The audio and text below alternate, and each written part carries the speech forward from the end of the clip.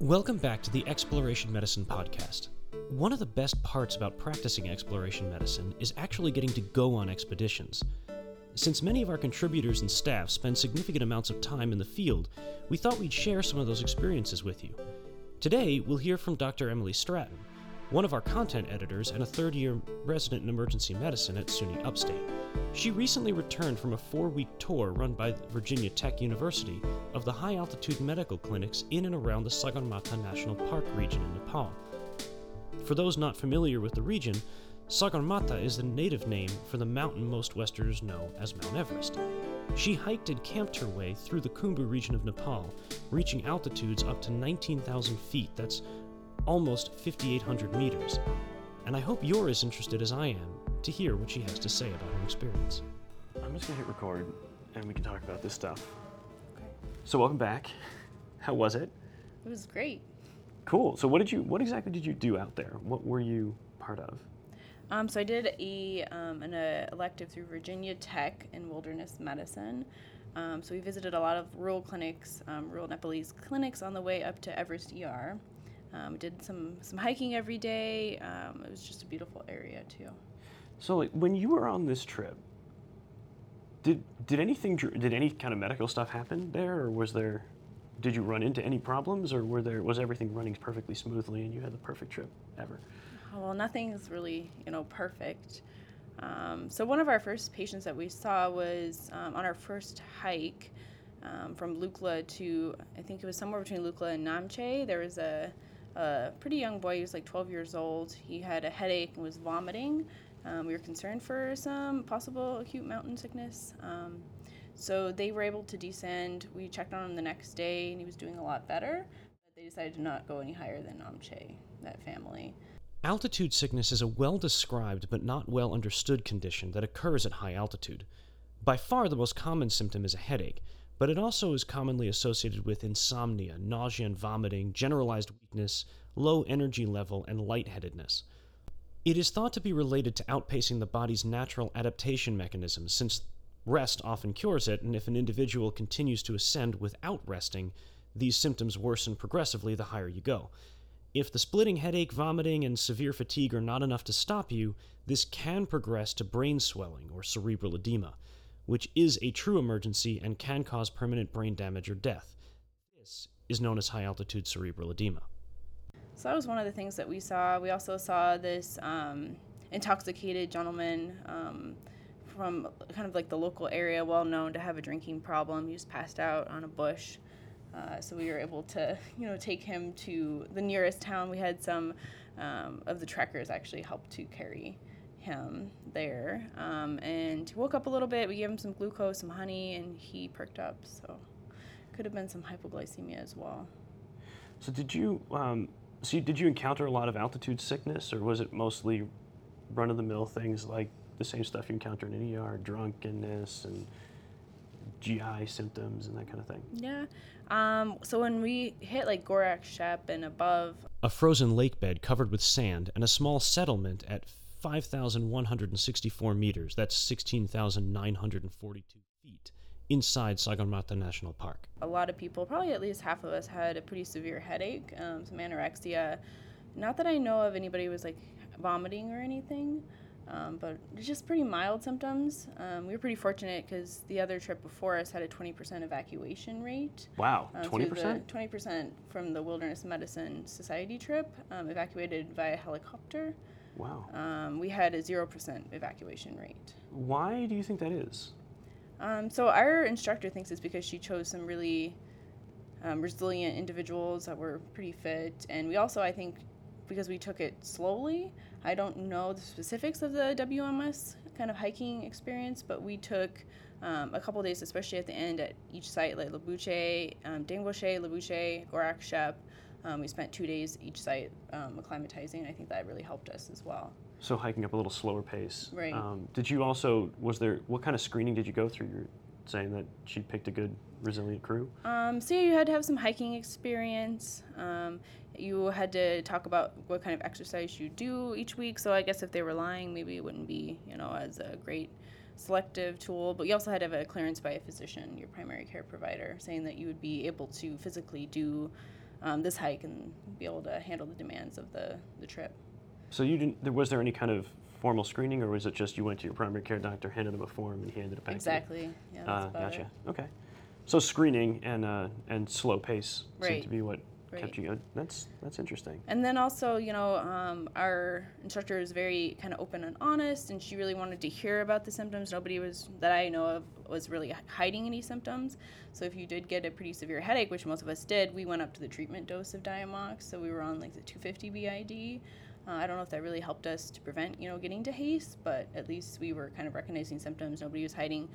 We also had, we recorded every night in a book about what symptoms we were having. We did our vitals. Everybody kind of remained in the 80s. I think the lowest was 75% SpO2 in Gorak-Shep, but that's about it. And then we also had a butterfly ultrasound with us. We measured optic length and width and everything. Well, not length, but the width. As well as some pulmonary ultrasounds every night to see if there was any development of HAPE or possibly HACE. And I think they're doing a research project on that as well. Oh, that's interesting. So you got to do a bit of hiking, a bit of research, a bit of medical care. Right. We got to visit a lot of clinics, like in Namche, which is about halfway to Mount Everest base camp. We spent an extra day with the provider there. He did his training in India, and now he is the only doctor that works at that Mountain Medical Institute. He's on 24/7. He has 9 to 5 hours, but he's on call if any emergency kind of arises. But we saw a patient that had been evacuated for HAPE from higher up. HAPE is an acronym that stands for high altitude pulmonary edema. It's another altitude-related condition where a person's lungs fill with fluid that's forced out of blood vessels due to lung blood pressure dysregulation. It's quite rare, but it's another life-threatening condition from high-altitude exposure.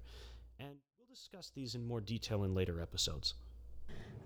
We also saw some just general things that you would see in the ER. We had there was a patient that was intoxicated, lots of alcohol, scabies. There was a GI GERD symptoms or chest pain.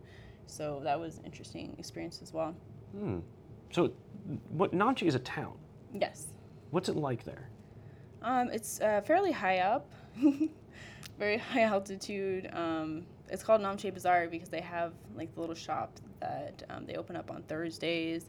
A lot of local people go and buy their produce and buy things that they need for their own shops there. So it's maybe a couple of thousand people live out there. I don't even know if that many, but it's one of the most populated places on our way to Everest Base Camp. And when you're talking about the clinic or hospital in Namche, what did that look like? So it's actually a pretty decent building. It's only been around for the past, I believe, 5 years or so. And it had 4 beds in the total hospital, if you will. He would just pull patients out of the waiting room, see them, and then send them either to admission, which they had a very low admission rate, or just discharge them. They also could follow up the next day, so that's kind of explains probably why they had such a low admission rate. So it's basically one doctor working in a 4-bed hospital. Exactly. Were there other people there? Were there nurses, techs, radiologists, lab techs, anything like that? So they had radiology, like an X-ray machine. He ran that, and he read his own images. Okay. They also had a lab. I believe they have a lab technician who works a couple hours a day, but otherwise, if he wants to do a smear or something, he just does it himself, takes a look at it in the back. They have a pharmacy, and the guy that runs the pharmacy and the check-in is the same person. I don't think he has any formal medical training, but it's a really good job, and he's happy with that. So it's a small building. Very small, yep. That'd be an interesting place to practice. Yeah. Did you find, when you left Namche and went up to Everest Base Camp, were the facilities there similar, or was that different? Yeah, so we actually stopped in another place too, called Kunde. It was a little bit out of the way, so it's not directly on the trek, but it does serve about 8,000 patient visits a year, and it was built by Sir Edmund Hillary in the 70s, I believe. So it's been around for a while. They just do general patient care. They don't really see as many trekkers. They see a lot of local Sherpa people. So that was interesting, as well. Something that he did bring up from that clinic is because he does all the deliveries for that region as well. He hasn't had any fetal mortality in the past 3 years, and he thinks that's because of increased contraception in the region. There's a lot of depot shots being given. The average family, Sherpa family, is only having possibly 1 to 2 children. A lot of people are choosing not to have kids, so the Sherpa population is definitely decreasing as well. So that's something we learned at that clinic. We didn't see any patients at that clinic with him. It was just more of a tour. So fetal mortality is a big issue up there. It was before, and now it's becoming less. Just because of less births, you say? I think it's because of less births, and then also there's better prenatal care with this clinic. So they have patients that are coming in more regularly, whereas before it was people would just show up in labor, or after the local midwife couldn't deliver the baby, they would just show up and, have a lot of complications. The impact of altitude exposure on fetuses and pregnant individuals is an active area of research. Since a fetus needs oxygen to grow and already lives in a reduced oxygen environment, the mother, reducing the amount of oxygen available for the mother to breathe could have significant effects on fetal development. Conditions like preeclampsia and eclampsia, which cause high blood pressure and seizures respectively in the mother, are thought to be caused by distressed chemicals released by an oxygen-starved fetus or placenta. A lack of oxygen may also restrict the growth of a fetus in the uterus and lower the birth weight of the infant, which is potentially associated with birth defects, respiratory problems, lower intelligence, and higher rates of obesity and diabetes. Several recent studies of populations living in high-altitude environments like Bolivia, Tibet, and lower but still high-altitude Austria provide evidence for these effects with even modest exposure to altitude. At 1,200 meters, it's about 4,000 feet, there was a detectable difference in birth weight, while altitudes higher than 2,500 meters, which is 8,000 feet, added an increased risk of miscarriages, eclampsia, and preeclampsia. The evidence is incomplete, but it seems to suggest that genetic groups with high-altitude heritage, like Andean natives, Sherpa people, and others of Tibetan ancestry, do not have this risk, nor do pregnant tourists staying only a short time at altitude. However, non-high-altitude ancestry individuals who become pregnant and live above 1,200 meters may have lower birth weight infants and may increase their risk of complications during pregnancy. I'll add some links to papers describing the effects on the website, and if there's substantial interest in this among our listeners, let me know. We can work on a more in-depth episode later. So who staffs these hospitals? Like, who are these people? So like the gentleman the physician at the Mountain Medical, he is Nepalese. He just chose to work at that clinic, and that's what he's done as his calling. And then for the Kunde Clinic, also kind of more local people that trained elsewhere and then come back because of the calling. So they're physicians. They're not like PAs, they're not NPs? No, they're all physicians. I think all of them have trained in India, actually, and then came back. Were they internal med or specialists of some kind? I am not sure. I believe Mountain Medical was internal medicine. And if somebody needs specialty care, where do they go? They would go to Kathmandu. There's also a hospital in Lukla that we didn't tour, but that I've heard is pretty large as well. Okay. So. And then Everest ER, you said. So what is Everest ER? Tell me what this place is. It just looks like pretty much like a tent, like a large tent that gets set up for 2 months out of the year. They handle all the evacuations from that local area, from Mount Everest, from Lhotse. And they see a lot. They said the big things that they've seen this year, GI and respiratory with the Khumbu cough. So. And they're doing, most of these evacuations are tourists in the area? Yes, most of them are the tourists that have gone up and done some hikes. Okay, so this is a hospital that's set up, or a tent set up at Everest Base Camp. Right. And they're seeing almost all the tourists coming up there, and that's who they're taking care of and evacuating. And there's a 5-year wait list to become a physician at the Everest ER. And then you have to go through some Nepalese training as well, Nepalese health system training. They're staffed by people or physicians from Canada, from Europe, from America, just from all around the world. Do they internal medicine, emergency medicine, not necessarily just emergency medicine. Do they also serve the local population up there, or is that not? I believe so. I believe that they see some of the locals as well. And how is that? How well is that hospital staffed? Is that place staffed? Well, we saw at least 3 attendings there, so it seems like it's much more staffed than some of the other regions. Okay. And they do have a sliding scale throughout Nepal for payment. So if you're a tourist, you're out of the country, you pay based on like your insurance, versus if you're kind of a local person there, it's kind of a sliding scale. If you don't make enough, you only pay like 100 rupees, which is like $1. Were they busier in that ER than in the other facilities that you ran into? They were actually less busy. They were actually going to lunch. They had a full hour and a half for lunch. We didn't see any patients over there. They were setting up one evacuation for later in the afternoon. I'm not sure of the specifics. But compared to like Namche and Mountain Medical, the whole waiting room was completely full, and they were all kind of the local people that were coming in. And the average visit there was like 5 minutes in and out, back and forth.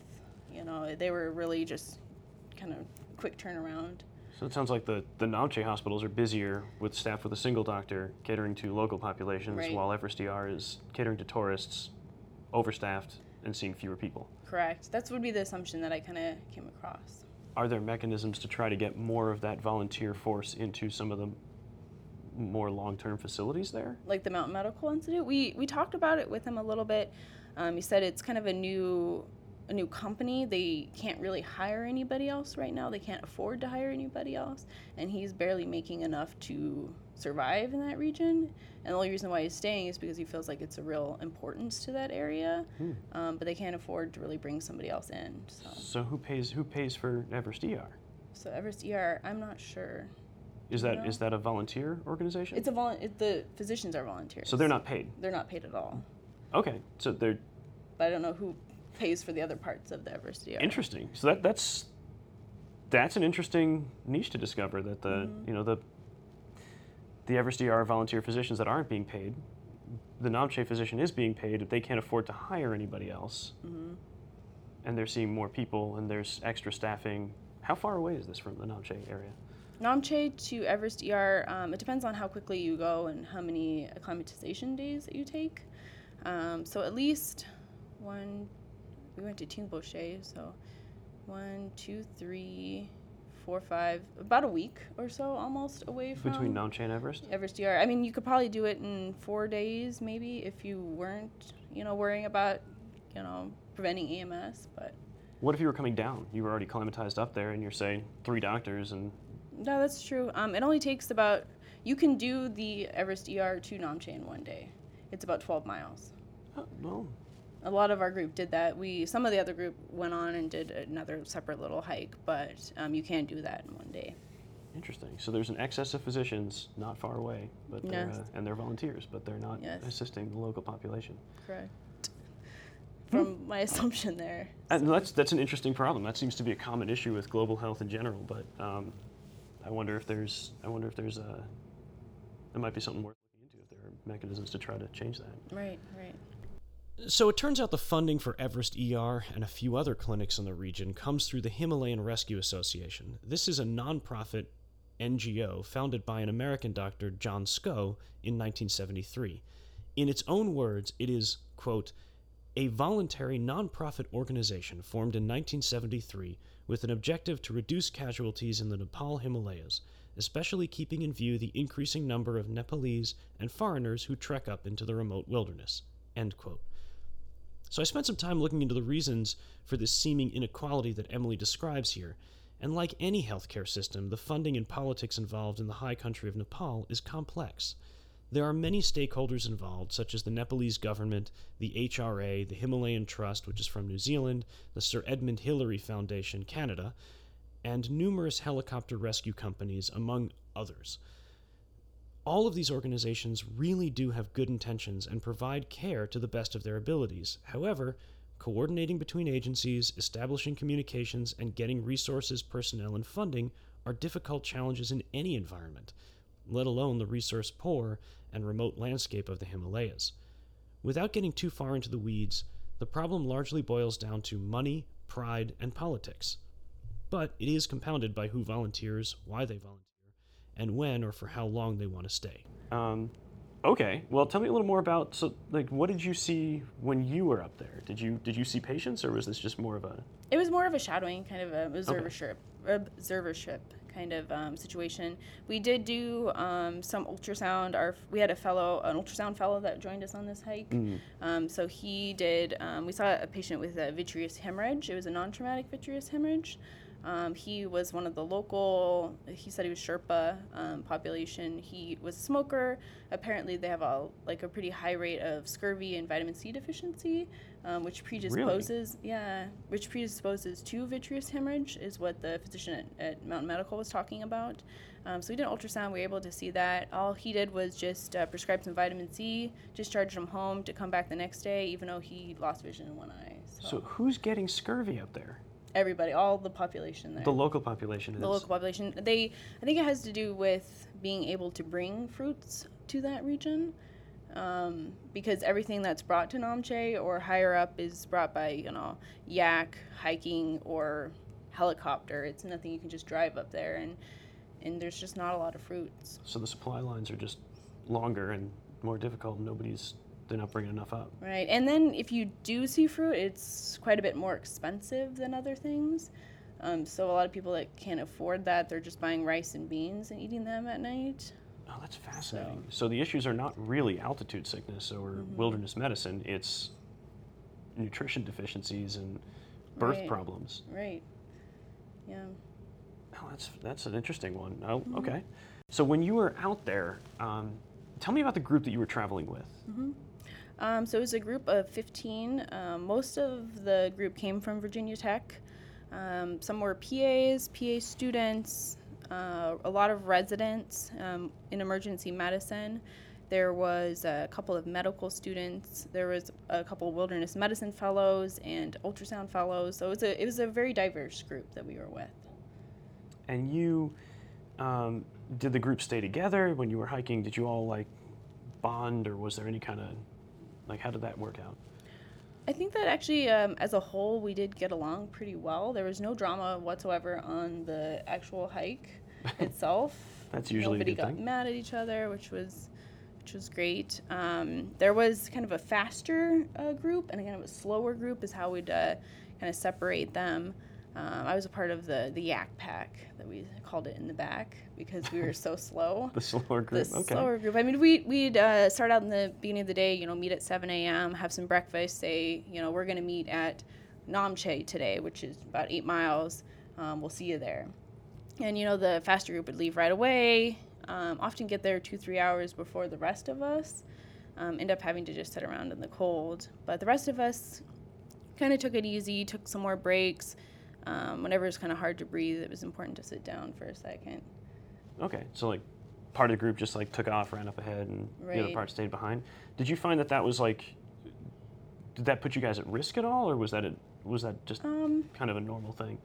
Well, I think it stressed out a few of the members, just because the instructors were in the back with the rest of us that were going slowly. The people in the front were just kind of on their own. There was a group of 5 of them. And the scary thing was, out of the group of 5, a couple had absolutely no hiking experience, which did stress out the people kind of in the back, because they kind of pushed themselves, went on ahead. But it didn't really create too much tension. It sounds like it. No, I think it worked out. Worked at their own pace. What was the hiking like? What did it feel like up there? It was a lot of uphill. So. That makes sense. Yeah, and there was some really nice areas where you were kind of hiking on actually mountain trails and stuff, but a lot of it were steps, which I actually did not appreciate. They got very slippery, easy to fall, and they're actually harder to hike if you're going up steps, 300 steps, rather than just up a mountain. I don't know who built those steps, but yeah, that was. So it's pretty downside. It's actually a pretty well developed trail. Yes, most of it is. There's some areas that are less so, especially when you get up higher. But as you go to Namche, even to, I'd say probably up to maybe Labouche, there's a lot of steps. And so you started off at Lukla. You flew in there?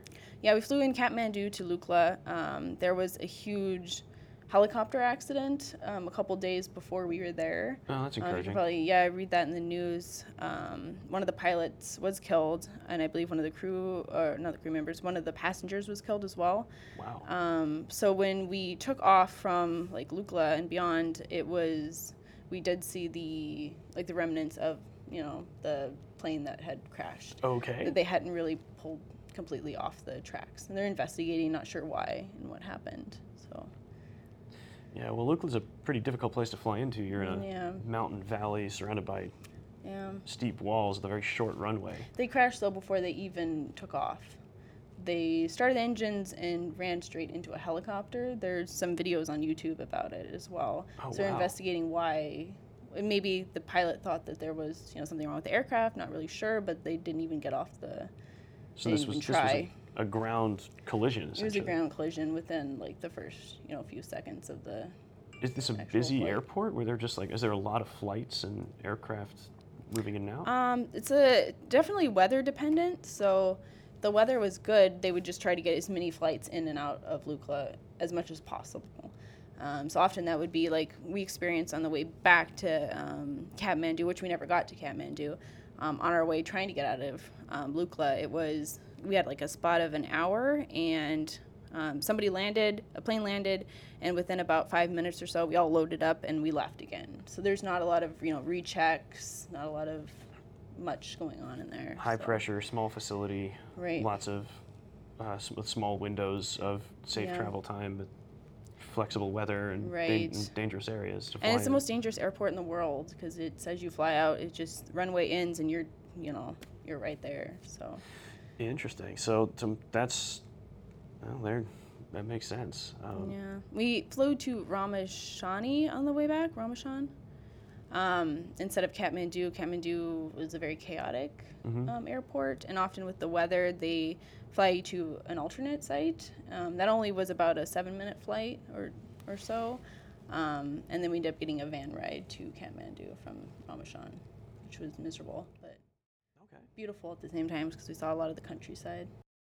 To give you a sense of what Lukla is like, the airport is at nearly 10,000 feet, that's 2,800 meters, and it has a single 1,700-foot long or close to 520-meter long runway built on a cliff ledge with a steep 12-degree incline. The approach end is a steep drop into the valley below. The other end is a sheer rock wall. Because of this, pilots really only get one chance to land. A go-around would likely result in the wonderfully titled controlled flight into terrain type accident. In addition to a dangerous runway design, the weather in the mountain region is prone to sudden shifts in wind, updrafts, downdrafts, and rapidly forming clouds over the runway, which compound the difficulties of landing. These rapidly changing conditions often force diversions or delays for incoming aircraft, and airport crew often scramble to get as many planes in and out as possible during the brief windows of good weather. During monsoon season, over 50% of the flights into this airport are canceled. Now, since 2004, there have been 8 crashes with over 50 fatalities. Nepal does have strict training requirements for pilots who fly into Lukla, but the European Union has significant concerns about Nepal air safety in general, and according to the BBC, has banned all Nepalese airlines from its airspace since 2013.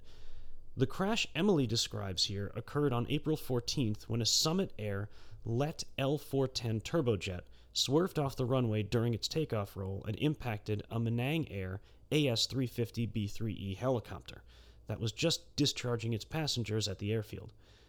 3 people were killed, including 2 police officers standing at the helipad and the first officer of the plane.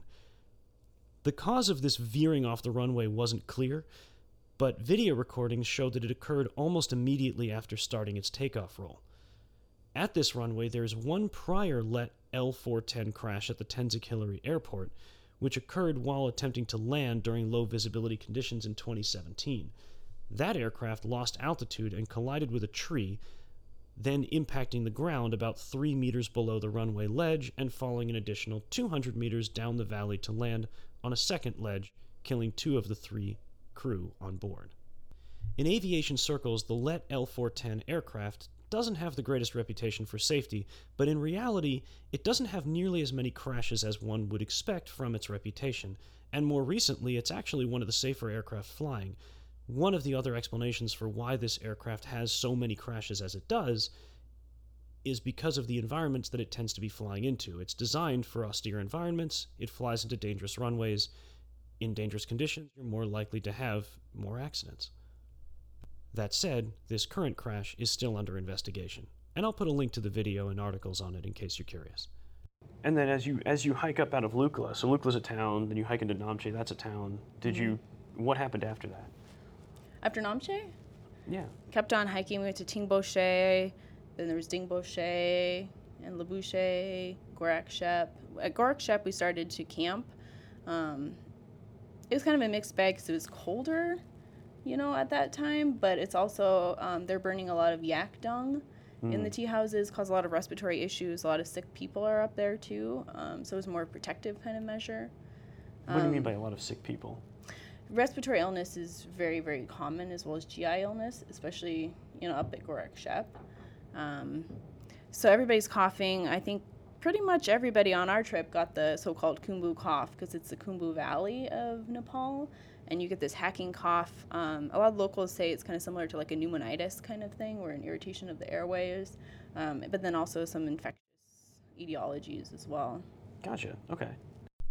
The Khumbu cough is a widely described phenomenon with a catchy name, but it isn't restricted to the Khumbu.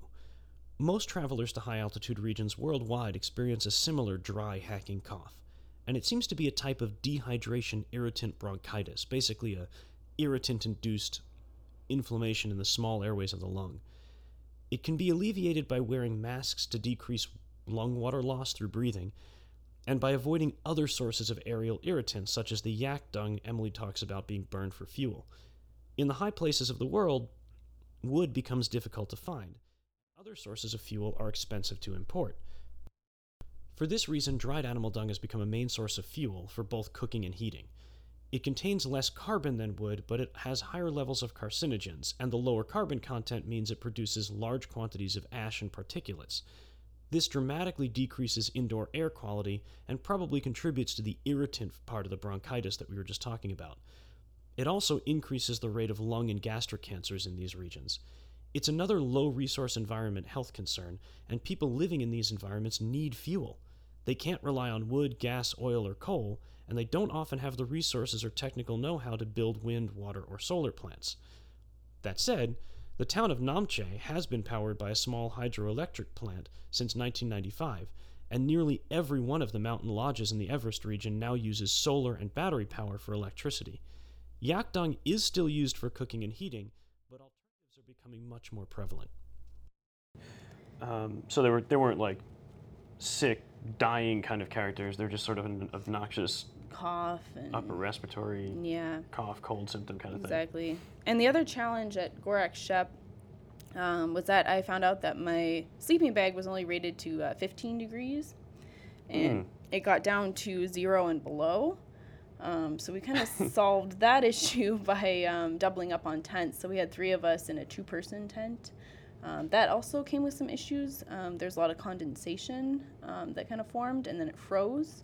So that in the morning, sleeping bags were frozen, and it was very uncomfortable nights. Interesting. So are there things you would have done differently on this trip if you had, say, planned it again? Yeah, I think the sleeping bag thing might have been better to get a little warmer. I also got like a bag liner that kind of helped. Platypus was a huge problem amongst the whole group, and especially, even with me. Before we even started, one of the girls had a platypus water filtration system. It got a hole in it near Lukla, and she had about 2 liters in her bag, and it leaked completely over everything in the backpack, which is a problem. You don't want to be cold, you don't want to be wet in these environments. So that was a huge fail. Mine tended to leak as well. There was no huge hole, but anytime you filled it up, there was a lot of condensation, a lot of dripping, and also, you just don't want to have that wetness either. So that was something that I wish I had known before. We still used Aquamira, which was pretty decent. So the the water bladder things didn't turn out to be as great as you would hope them to be. And something I'd recommend for this trip too is if you use Aquamira to use the dropper form. I got Aquamira through REI. Aquamira is a kind of a chlorine-based formula. And you're using this to clean the water. Purify the water. Yep, there we go. That's the word. What are you worried about with the water out there? You have to treat all water as contaminated. There's a lot of bacteria, viruses, amoeba. I think there's amoebas less common, but a lot of bacteria in the water. So things like Giardia and E. coli, you'll get like diarrheal illnesses from it. Crypto, okay. Yeah. But if you don't use the droppers and use the pouring form, it's less precise because it doesn't give you an amount to use. And then you either use under or over, which is also a problem. So water security is kind of an issue up there too. Yes. What does the local population do for this? I think they just drink the water. They boil it often. We did drink some boiled water throughout, like for tea and everything, and nobody got sick from that we know of. So. Did you ever get sick from the water? I don't believe so until I got back to Kathmandu. I don't know what I ate or drank, but I got sick on my flight back. The traveler's diarrhea curse. Yeah. I was healthy throughout, though. So. The major diarrheal illnesses in the mountain region are related to unfamiliar food and travelers adjusting to the new environment. However, bacterial contamination from human and animal waste dumped into mountain streams is also common. The most common infectious agents are Campylobacter and E. coli. These are common throughout the world. Both are rarely dangerous and will resolve on their own in a few days to weeks.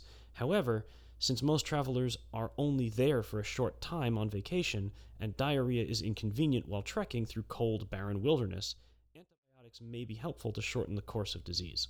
So tell me, so then, is there anything else? So the sleeping bags, the water things, were there anything else that didn't work? Or things that you had that were particularly useful? Electrolyte tabs would have been helpful. I failed to recognize that people were using them regularly, so I only really used them like twice or so throughout the trek. At the end, I started feeling very weak, shaky, feet didn't move exactly as I had hoped they'd move, and I think it kind of led to increased risk of like falls and such. So I feel like maybe magnesium was low, maybe potassium was a little low. You know, it's hard to tell, but I think electrolyte tabs would have been a good thing to have had and been taking regularly. Some other things, let's see, what was really helpful?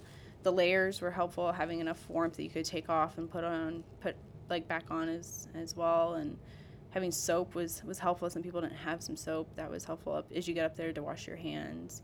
Toilet paper, it's always something you have to buy and think about. Did you bring your own toilet paper? Yeah. Yeah, those are... I'm trying to think. There's something else I'm sure that was very useful. Oh, trekking poles were very, very useful. I think they were really important to have. You found that prevented you from falling, or? Yeah, I got close a lot of times, but I was able to kind of dig in and not fall with the trekking poles. That's a useful thing to know. And I was lucky. I had good shoes. I never got blisters from my shoes. I had the Renegade ones. A lot of people had awful blisters that they were taping and wrapping and limping around, especially going downhill at the end. That was blister central. So what did you do for blister prevention? Me, personally, or? Anybody. Oh, well, I didn't really prevent. I just wore my Smart Wool socks and my shoes fit well. But other people, foot powder to keep the areas like nice and dry was helpful. And then just duct taping the areas that were kind of getting hot spots and like stuff. Before the blister really formed. A couple of people did end up popping the blisters just because of the location and how big they got. Okay. So. So what did it feel like? How high did you get up there? Got about 18,500 or 600 or so. What did that feel close like? to 19,000. I mean, everybody got a headache. I had a pretty severe headache at times. Feeling a little more short of breath. I couldn't tell if it's because of the hike was hard, but then also just, that lack of oxygen was probably a difficulty as well.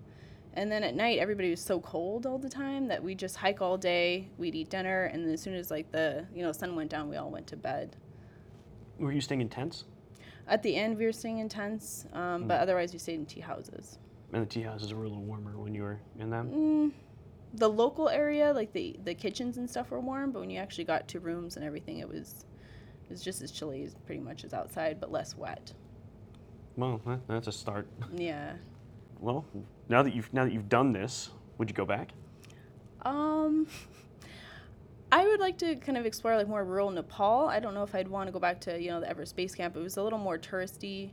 I don't know. I'd want to help out maybe the local population a little bit more, but like try and solve some of that overstaffing, Right. understaffing issue. Well, very cool. Yeah. Thanks for sharing that experience. We can maybe put some pictures of your trip up there. Thank you for listening to the Exploration Medicine Podcast. My name is Dana Levin. Feel free to reach out to us anytime through the website or at podcast@explorationmedicine.com. Music is written and recorded by David Keogh. Special thanks to our production team, Sultana Pefley, Emily Stratton, and Jeremy Seeger. As always, thanks for listening, and see you soon.